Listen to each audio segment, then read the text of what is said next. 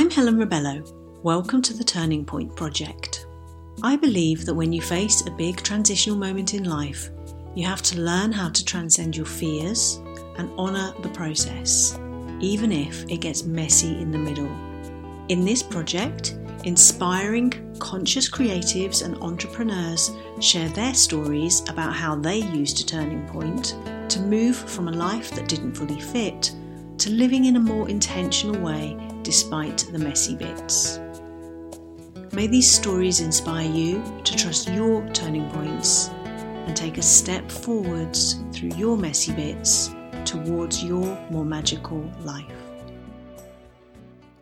I have an amazing conversation to share with you today with my online friend from Canada, Miriam Lindemann, and this is the first time we actually got to speak one-to-one in person. We met on a blogging course a long time ago, and it's really interesting that several years later we have both claimed our inner writer, and we both say that writing is our first love. So Miriam's story is actually very, very raw, very honest, and might be a little bit shocking. I can relate to it hugely, and I'm so glad she shared what she shared, because it's a really stark illustration of how turning points can really be very challenging. However, you cannot reach a life that you love sometimes without going through them. And if anybody can reassure you that you can come out the other side even when you feel like you have nothing and no resources, it's Miriam. So I really hope that this conversation touches your heart the way it did mine, and I would really love to know your thoughts once you finish listening. But in the meantime, get yourself comfy and enjoy the conversation. Thank you for agreeing to share your gorgeous energy and share your voice. It's really good to see you. Thank you. The same. You're as lovely as you look. Oh, I love that. So I know something about this project has really spoken to you. Do you want to say a little bit more about why that might be? I began to think about turning points in this way, that there isn't a point. It's not like it just flips over. There's always a build up to whatever that turning point is. And I had that in mind. And that is so true, just generally. That was one thing that came to me. And the other thing is that it takes as long as it takes to move from where we want to be, from where we are to where we want to be.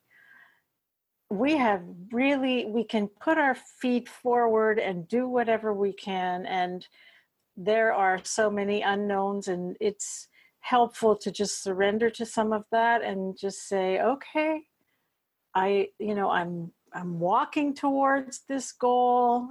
If it's the right one, yay. But I am doing the work, and now, I cannot control events and people and all sorts of things. Yeah. So when I reflected on the major turning point, I would say, and the very bottom line of it is, almost 11 years ago, I had to plot and plan the escape from the home where I was living with my ex-husband. There just came that moment where I knew that, and I had done enough reading, and I knew that if I didn't do it this way, I wouldn't get out, because there was no one to talk to. He could not talk, and he would not let me go. Yeah. And so, but it took a long time, and I had no idea that it would end in the way that it did. But there was a moment, I met him, when I was with him for 17 years, and I was 37 when I met him, and he was 57. So oh my goodness, power imbalance right there. And he worked in this, for the same boss. And I couldn't read the signs because I was young. I couldn't read the signs. And so I ended up with him. And 6 years before that day that I finally left, so now we're like 9 years in there or whatever it is, it was long. Yeah. The relationship itself took me to a place where I ended up in a recovery program.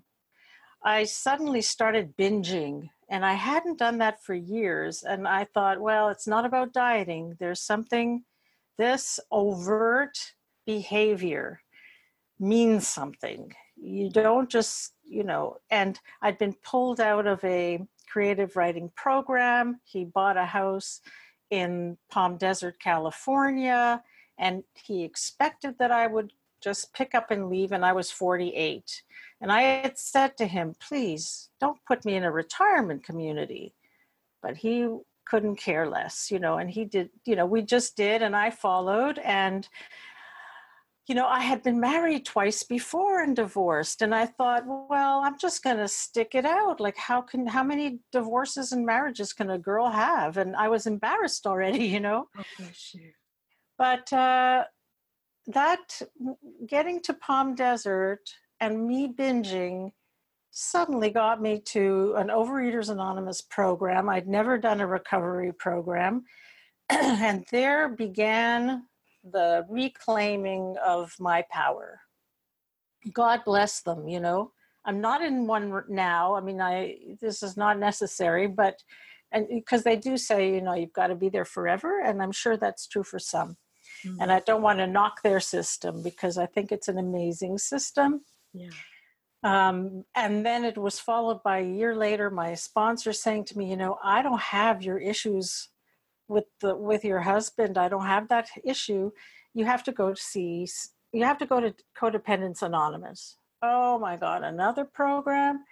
I needed Codependence Anonymous. I needed to see that I would do anything for love. Yeah. And I know I'm not alone in that. You're definitely not alone in that. I know. And that's why I thought, no, I have to tell this story, because the most bizarre thing is that I have been coaching now for a lot, many years, but in the 5 years that I've been out of corporate work, many of the women who come to me, I don't ask for them. They are either looking for a partner, wanting a partner and a baby, not well in their marriages. And I'm thinking, why do I get these ladies? Because it hurts me for them. So, and I always try to move into, let's be more positive, get somewhere else. No. And that's why I had to tell you about this turning point, because it took 6 years. I had no knowledge that I was going to go. I didn't see that there was an opportunity, but I was going to try it out, work it out. Yeah. And it took those years to get strong. And I would say within the last, 6 months to a year before I left, I ended up in an alternative health clinic at a hospital where they were there to teach mindfulness meditation and heart math and like all the non-regular stuff for free, because this is Canada. And they were getting me off my antidepressants. I had been put on those things to deal with this guy. Yeah. Can you imagine? And so I got off of that. I suddenly started to feel the not rightness of it. Yeah. And there was one moment, just that one moment, where he screamed at me one last time. That's all I can tell you. Now I recognize that most people, especially if they're leaving relationships, they have that one moment. It's like one moment, right? It's like, okay, the universe says, I'm going to smash your head into the wall because you obviously are not hearing. Yeah.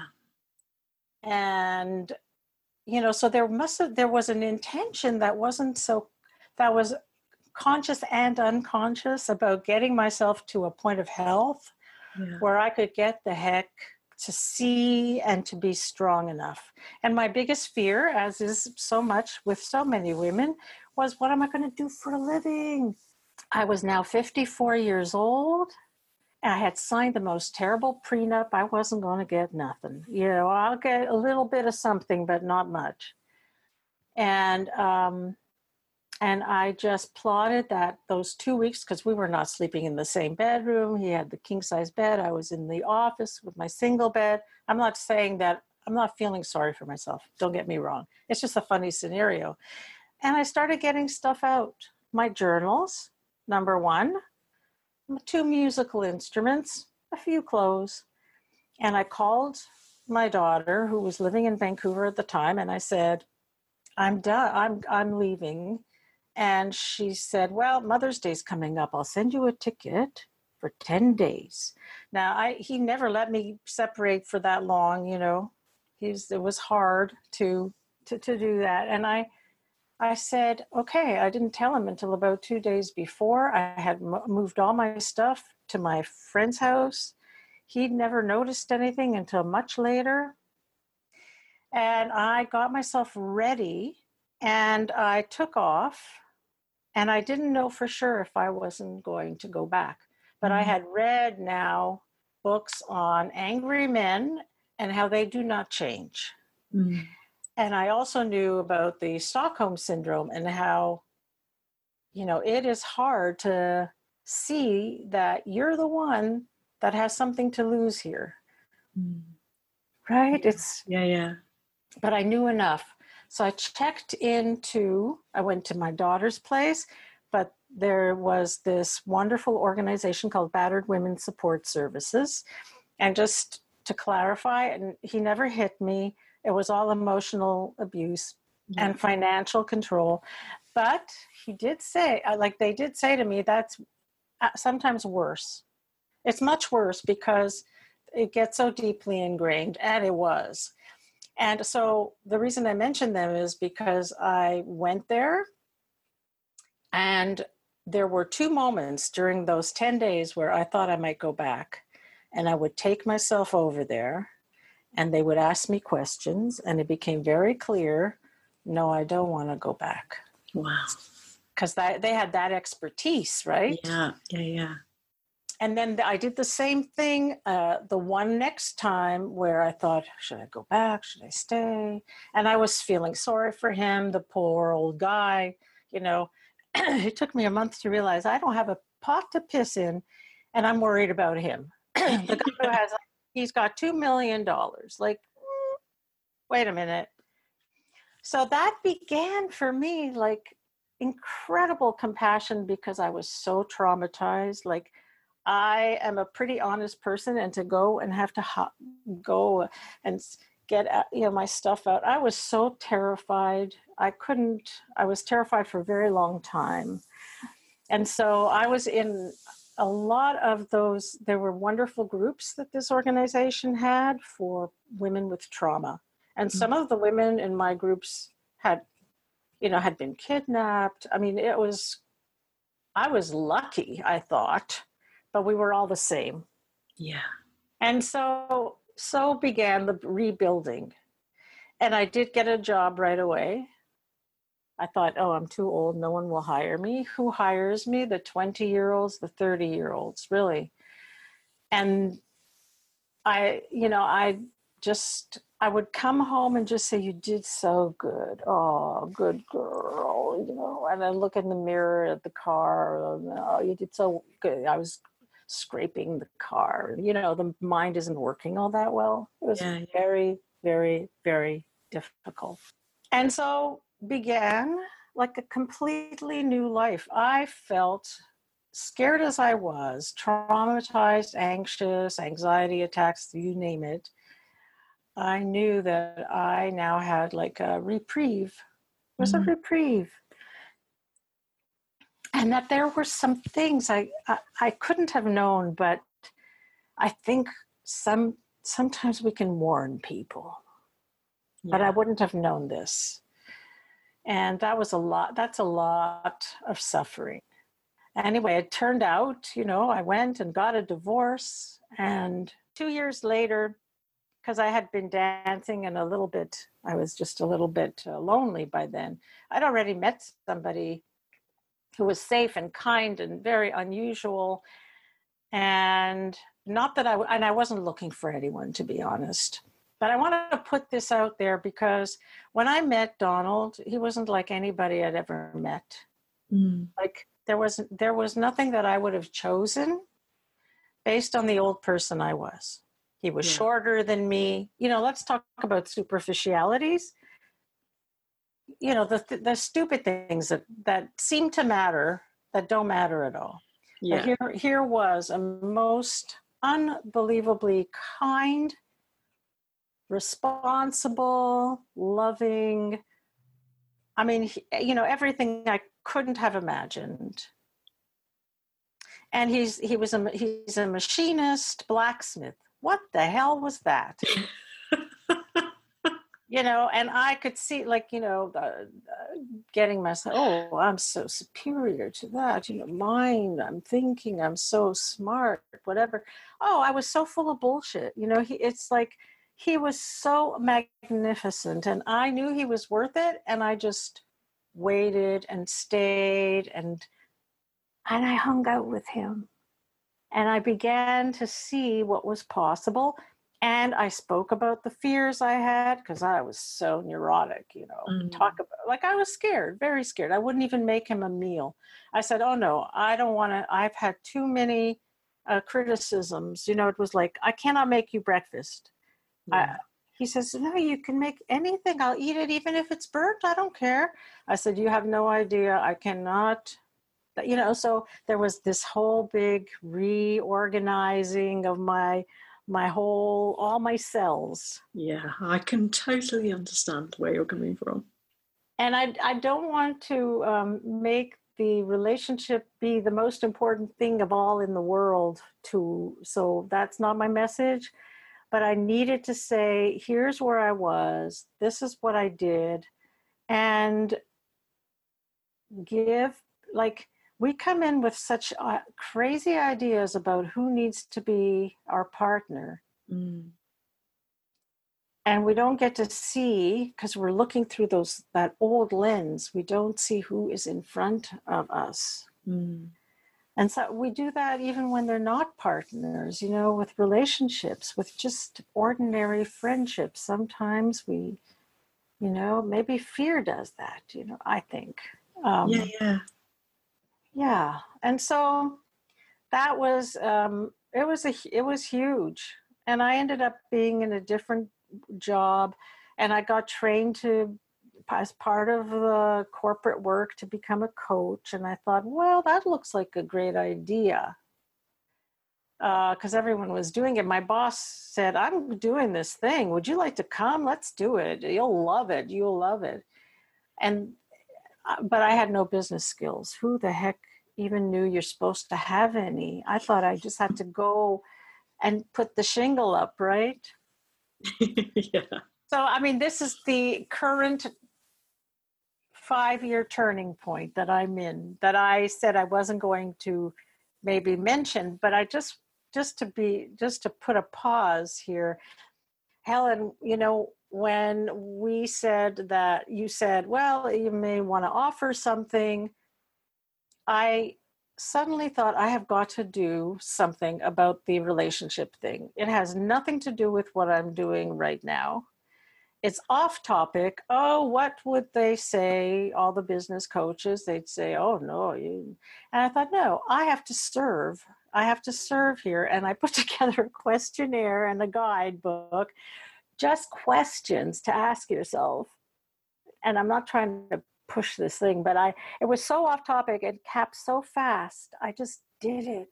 And I thought, this is what I'm going to offer. I just would like people to think about certain things before they jump into relationships that might give them a chance, a better chance. And so much of it is, if you're desperate or you just don't love yourself enough and you think it's out there, do some work before, because you're not going to ever find it out there. Mm-hmm.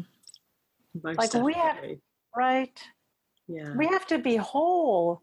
I mean, we don't have to be perfect, but we just have to have something of our own. Yeah. And that was the difference with Donald. Like he was his own person. And so was I by the time we met. That had never happened before. Yeah. I was totally either trying to fix them or dependent or, whatever it was. And not to mention that there were always signals. There were signs that, when you don't want to see something, Mm-hmm. it gets like stored in some foreign land. Yes. And you never open, you never open the lock to that.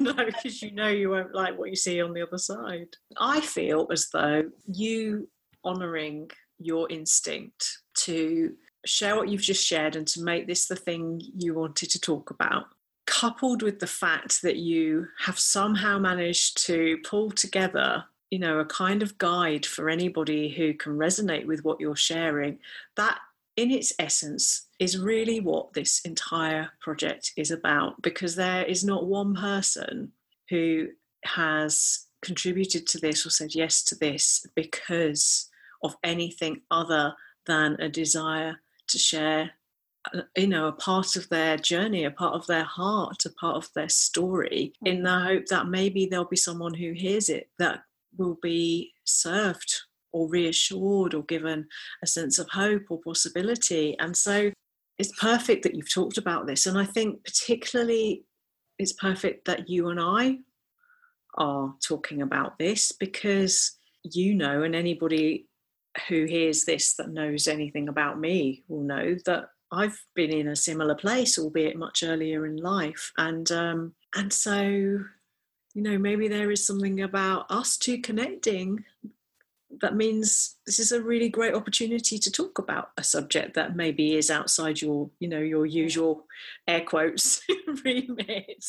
Yeah. It's a perfect forum for that, because I hear you and I get it. And let's be honest, at the end of the day, whatever that phrase means, underlying most of the things that we come up against it's about worth, it's about self-worth, it's about our relationship with ourselves. And I love that you mentioned wholeness, because so much is about that as well. Your coaching work will be about that. Yes. Well, I'm glad that I did ask you to ask me or say something, because I got to think a little bit further about, number one, I couldn't have done it without the incredible help that I got. And by that, I've always been someone who could ask for help when I needed it, because I wasn't going to suffer. If I could avoid suffering, I would try to find, the help. And so early on, it might be therapists, because I could see, geez, my brain, I'm not thinking so well, or I'm in trouble, or I'm overweight, or whatever the issue of the day was. But it took a whole village to help me during this transition to a new city and to a new work. And I hadn't worked for a long time because I was, attending. Yeah. And so getting the help is important. And I learned to just swallow my pride. Like I had to ask for charity that I wouldn't, I used to give the charity, not have, charity. It was like huge to just see that I had to take care of this woman in whatever way I could, because she hadn't done this big thing to have, for me to abandon her and have her perish. I had to take her to the workshops and to the Dress for Success and to the, whatever else I needed to my daughter who helped, and her, other people who helped, because I needed to live and survive well. And alone, I was way too, I had the adrenal fatigue, everything, the whole body took that. Your body would have been in shock. Oh, I was like not eating. It was in shock. Yeah. And so, where I'm at today is that it's never too late. The only time it will be late is when it's done, when you are done, when it's over.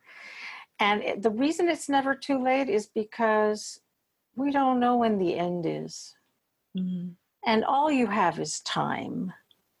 You don't have time to put things off, but you have all the time that you're going to have anyway. Yeah. And right. And so I've been focusing a little bit on how luscious aging, but in the end, it's like how we live is how we're going to age.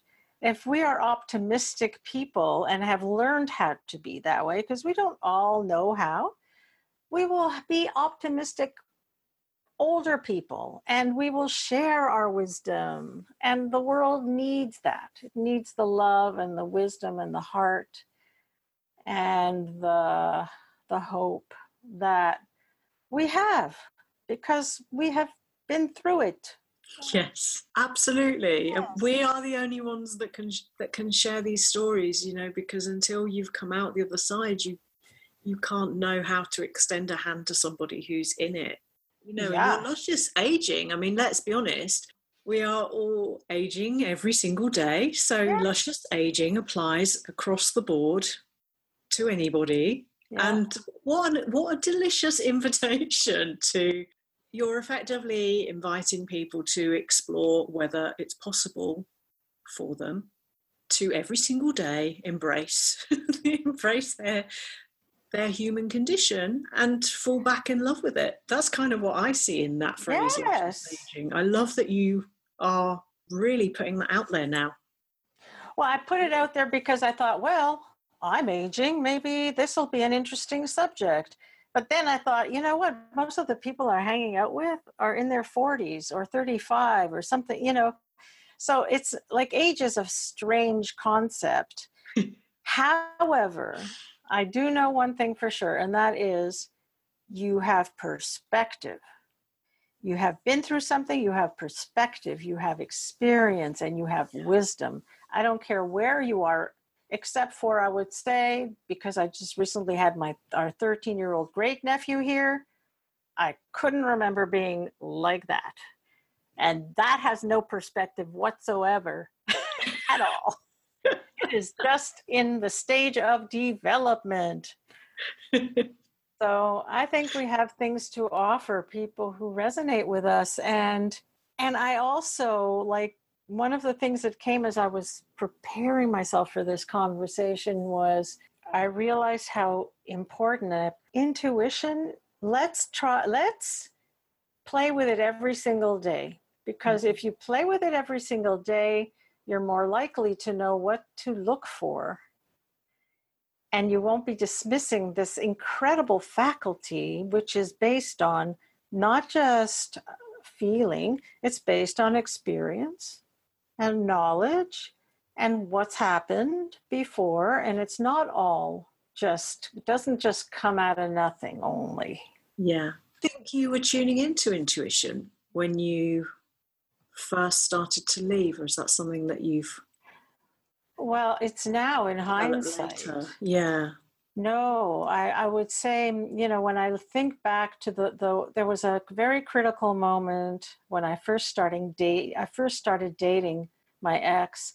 He was going to move and sell his home, and his basement was a little flooded, and he wanted me to clean up with him. There were many things. Helen, some of the things were just so bloody obvious, and I just didn't want to believe them. But here I was, and I thought to myself, gee, he's asking a hell of a lot of me. What do you mean clean your basement? First of all, he was a hoarder, and it stunk of, mold. And he wanted to clean up the little flood because he didn't want the realtor to know.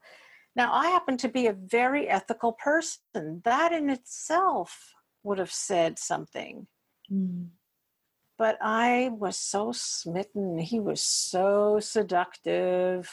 Yeah, I was like, that's a huge age difference. It is, yeah. 20 years. Wow. So I knew then, like, it wasn't right. Yeah. But he was also very convincing, this is a man who told me, his psychiatrist said that nothing would change him. Talk about overt. But when there's a need, there's a neediness inside, the mind gets shut down. Mm. Or we just don't. So I think intuition definitely. But as I said, there was just this one event that propelled. Yeah. And then it was it wasn't just full of intuition. Like, I'd crashed the car a lot. I was in fear a lot. So now they were manifestations of. Yes. So maybe the trick is, can you listen to your intuition when it's as still and quiet as it comes in, how it does, Yeah, as opposed to when it gets loud and crashing and banging. And had I been on top, had I been older or something, I would have called on some people to help me, to stop me. So by the time I got to Donald, so many years, like over 20 years later, the first thing I did was I said to my daughter, I need you to interview anyone I date. Make sure I'm not making a mistake, because I know that I will. And then I had like two sponsors, believe it or not, who I asked them to help me with this, because first of all, he was a very nice man and he was worth it. But I also couldn't see because I was scared. They kept saying, no, you keep saying he's kind, just keep showing up. Keep showing up. And it's been the sweetest, biggest, best. And I feel like I'm starting my life over again. And I think, oh my God, how could it have come so late? Wouldn't it have been like, this is the feeling I once had when I first started, so many years ago. So I'm saying all of this because if it helps somebody, that would be fantastic. Yeah. And clearly I had a history that was not conducive to me being a person who knew herself. It was a hard childhood with very aggressive people, lots of physical abuse, lots of it was lacking. God bless them, Yeah. And so you come out of 20 years, I had to marry my first husband because my father wasn't having any of this moving out, and I was shaming the family name. I knew that wasn't going to last, but I had to save my life. He was very, very physically aggressive with me, and so we legitimately come to these things. Yeah. And now it's like my life, I have never been as creative, never. And my big love is writing. Writing is my medicine. I couldn't have predicted that. But you are an amazing writer as well. I love it. Do you know what? Here's the intuition that worked. The day that I left, I resigned from my job because I thought, I don't have time and I don't want to die. My best friend had just died at 60 of breast cancer. I was about to be 60. I said, look, you can spend the next 5 years in this organization and be miserable and get ill, or you could just try something else. And I just got the hell out. But the first thing I did was I said, they say that blogging is something good for business. Maybe I will try blogging. And one of the people, I went to a leadership leadership training, and one of the people, her coach was Karina. She says, you would love her. And I went to her website and I thought, oh, this is so not the marketing crap stuff that I see everywhere. I can feel, how she had all the... Yeah. This is Karina Gordon Barnes for anyone. Yes. Yeah. Yes, sorry. Yeah, no. Yes, Karina Gordon Barnes, my God. Shout her out because she brought us together. She did. And I started blogging. And that was intuition. But I was... I heard it and I was going to do it. Yeah. Whereas that wasn't a warning. That was a go girl. And that is the most fun and exciting and helpful, miraculous. It's life, Yeah. Yeah. And so, one thing I would say is I keep saying to myself, if all I had were these last 11 years, I can die happy already. Do you know what I'm saying? It's I could never have said that before because I was actually hoping I would die. Yeah. How else do you get out? So it's never too late. And for those women who are worried about money, that's why it's important to get help.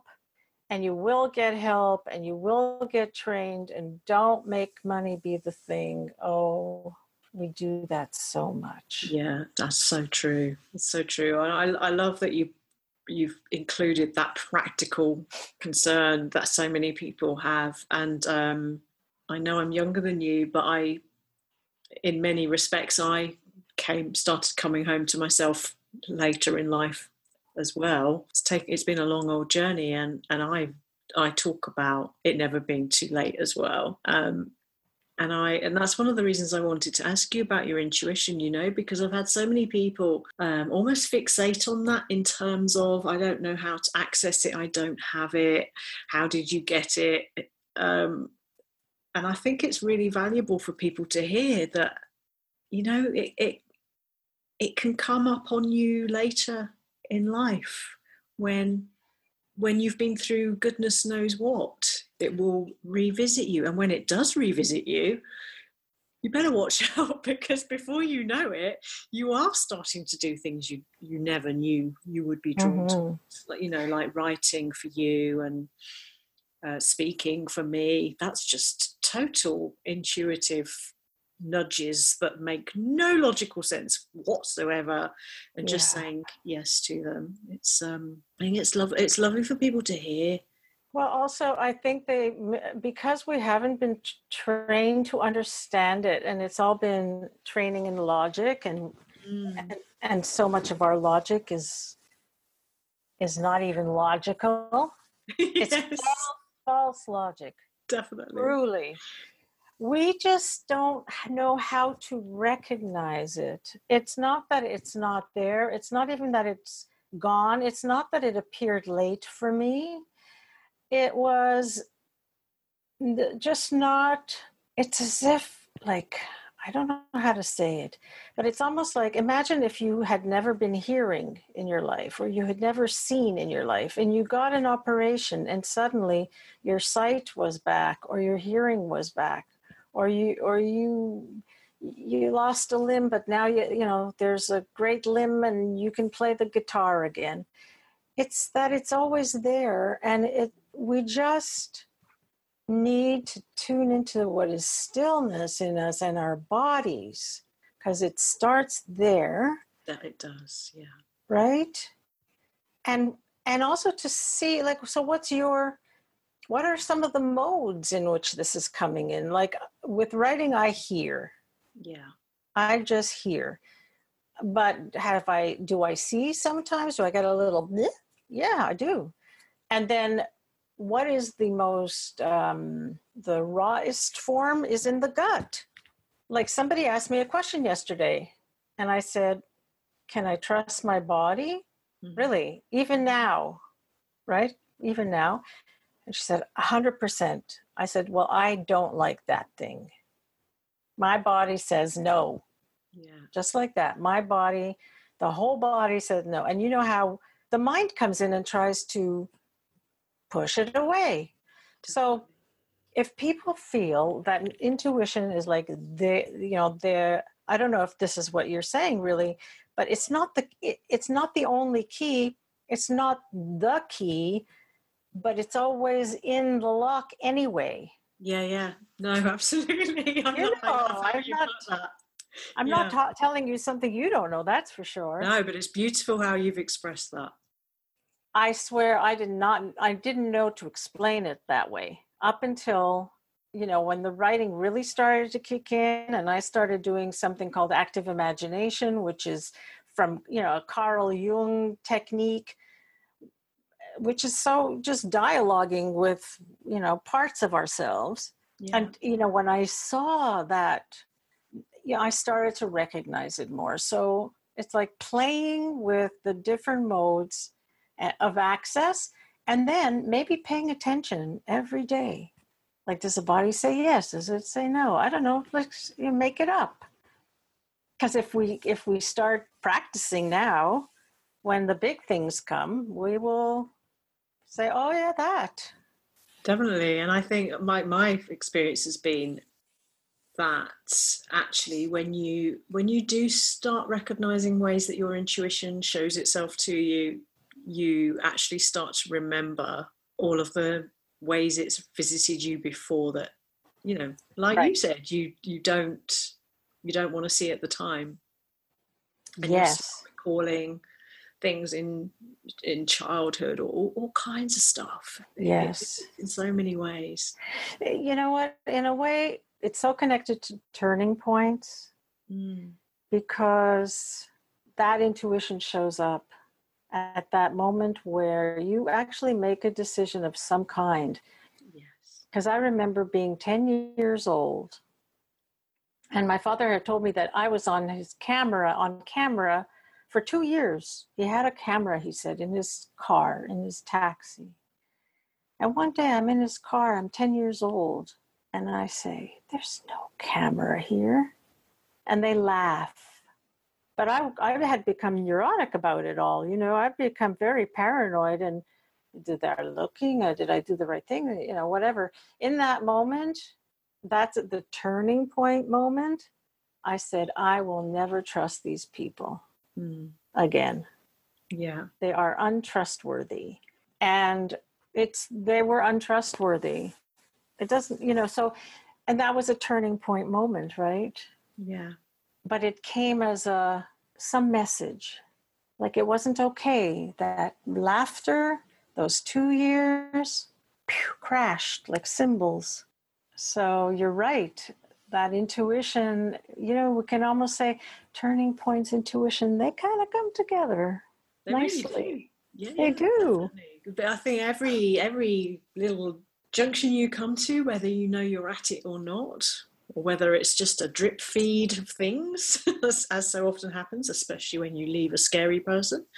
In each of those things that contribute to that moment, you are, whether you realize it or not, you're making a decision to either step backwards into safety or forwards into a new arena in some way, shape or form. So you're listening to something, even if you don't consciously know what it is. It might be the voice of fear and safety, or it might be something completely different, or it might be something that pulls you, or it's really nuanced. And that's why I love these conversations, because there are so many different ways to access this stuff and reflect on it and share. And one thing that your listeners could really know is that when you make that decision, I swear, I felt that angels were there all the time caring for me.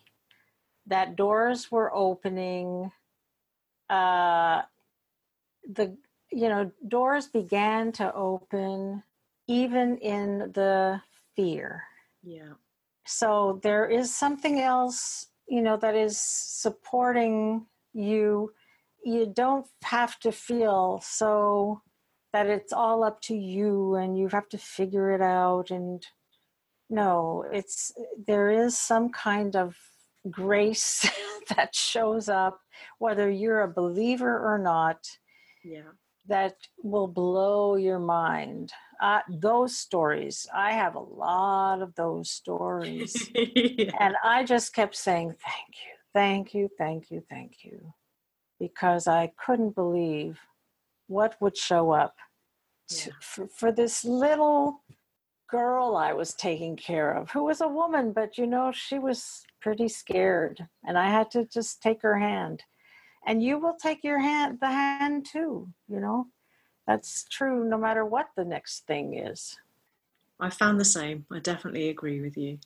And again, it's not always something you 100% see at the time, but it's almost as though once you've made that decision to move towards something that's more suited to you, aligned with you, whatever, however you want to express that, things start to align in your favor. And people are kind. They are. That's the thing. Good people are there. They definitely are. And they see that you need and you're suffering, and they come out and help you. It's so beautiful. And I love that you one of the things you shared that you may not know how significant this is in terms of its value to people who might hear this, but you talked about asking for help, and a lot of people that hear this will be Brits. I hate to put us all in a box, but Brits are not very good at asking for help because, it's that whole stiff upper lip thing, especially Northerners. I think Canadians can be the same as well. Let's put everybody in boxes. Some of the Canadians I know can be the same. And the folks in the US. Thing to share. Yeah. We just get this idea that somehow, and if we ask for help, it's showing some kind of weakness or saying that we haven't got it all together, which is just ego nonsense. And so I love that you raised that. It's an important thing to say.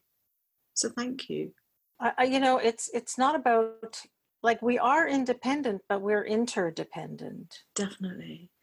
And if, it's like saying if there's a fire in your village and people are homeless, you're not going to say to yourself, well, just have a stiff upper lip. You're going to say, oh my gosh, let's do a barn raising. Let's help them. Yeah. That's the truth of, and we are not alone, and we're not meant to be. There's something bizarre, as you said. It is really an ego thing. How do I want to appear? Yeah. What will they think? What will they think? They. Well, have a good time. Knock yourself out. Go ahead, have a field day, gossip your head off.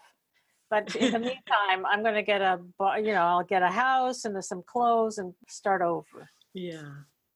So where do you find yourself now? How are you feeling about life now and your journey now on the other side of, I know this will only be one huge turning point of many. Well, that's a great question. How do you feel? I am in my life. Let's put it that way. I'm in my life, and the big question is always now, because I had, this is my first time ever having, being a business person, is how does this thing turn out? Yes. And I've been very fortunate that somehow I've been allowed to take the time to see who's there. I'm still there. I'm clearer. I'm less confused. I sure as heck know something more about what it takes. It's a lot of work. It's a lot of unexpected work. Yeah. And I don't know where it's going to go. And that's why, I wasn't feel like I could even speak to that, because I'm not so sure. But it's still the question of, when you're in a transition, will you trust that that this is the this is okay. Can you trust that it, like, I can tell you where I ended up after that particular relationship. I can't tell you necessarily where I will have ended up with respect to the business. Yeah. I'm not in that place. And so here I am back at something is revealing itself. Mm-hmm. And so hang in there, because I'm not finished. I'm nowhere finished. Yeah, definitely not. But it sure as heck isn't what I thought it was going to be, which is just fine.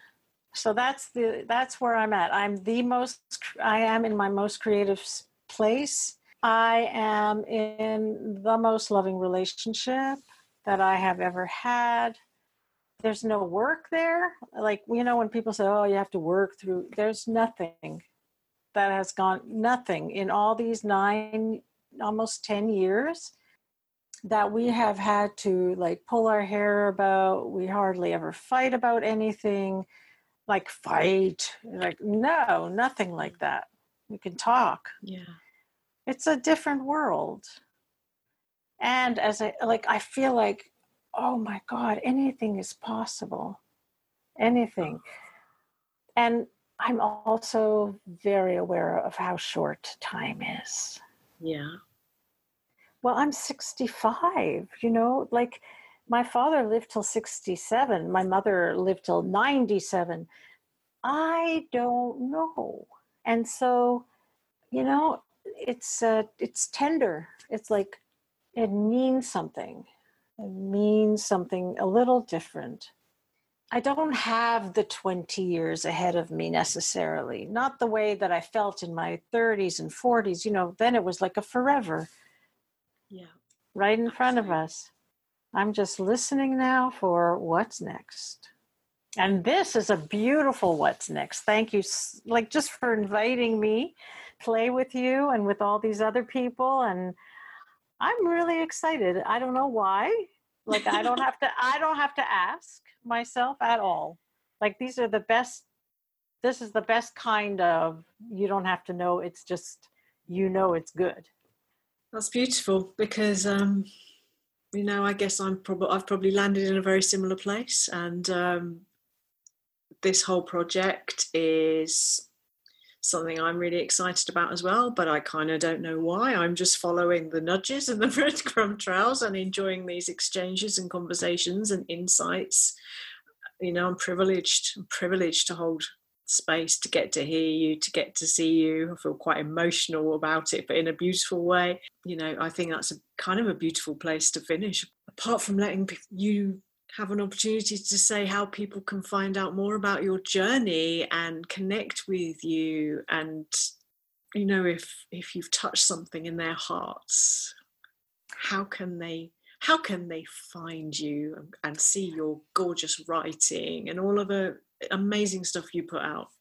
Well, here's the first thing you go do is you check out Helen's website, because she's got all of our names and stuff on there. Am I right? So, if you absolutely can't remember my name, it's really, I have a website. It's called miriamlinderman.com. Thank you so much. This is exactly as wonderful as I imagined.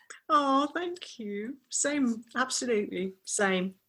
Thank you so much for listening to this episode of the Turning Point Project. If you found this episode useful, I'd be so grateful if you could rate and review the podcast, as it really makes a difference and will only take a moment. If you'd like to continue the conversation or ask me any questions, come and connect with me over on Instagram at Helen Rebello Author, or join the free Magical Life movement at helenrebello.com. Have a gorgeous, gorgeous day, and I'll catch you in the next episode.